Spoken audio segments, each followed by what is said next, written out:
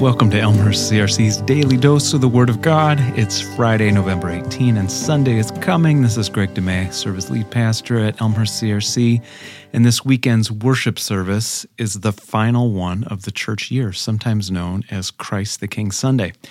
If ever there was a song that suited Christ the King Sunday, it is the hymn, Crown Him with Many Crowns.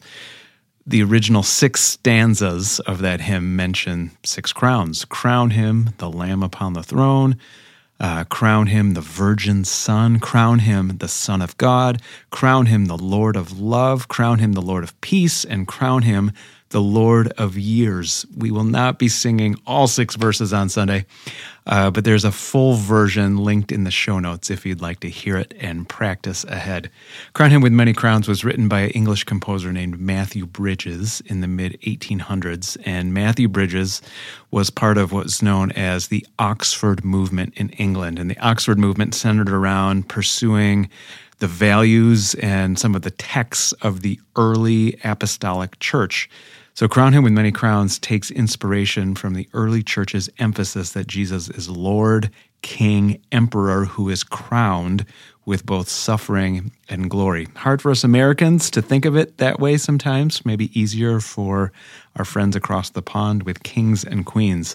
But note these words from Revelation chapter 19 that moved Matthew Bridges. God's word says, I saw heaven standing open, and there before me was a white horse, whose rider is called Faithful and True. With justice he judges and wages war. His eyes are like blazing fire, and keyline, on his head are many crowns. He has a name written on him that no one knows but he himself. He is dressed in a robe dipped in blood, and his name is the Word of God. Who is this person crowned with many crowns? Of course, it is Jesus himself. Let's pray together, friends. Lord Jesus, we recognize that you are the King of the universe, and today, Lord, we want to affirm and reaffirm that you are the King of me too. In your name we pray. Amen.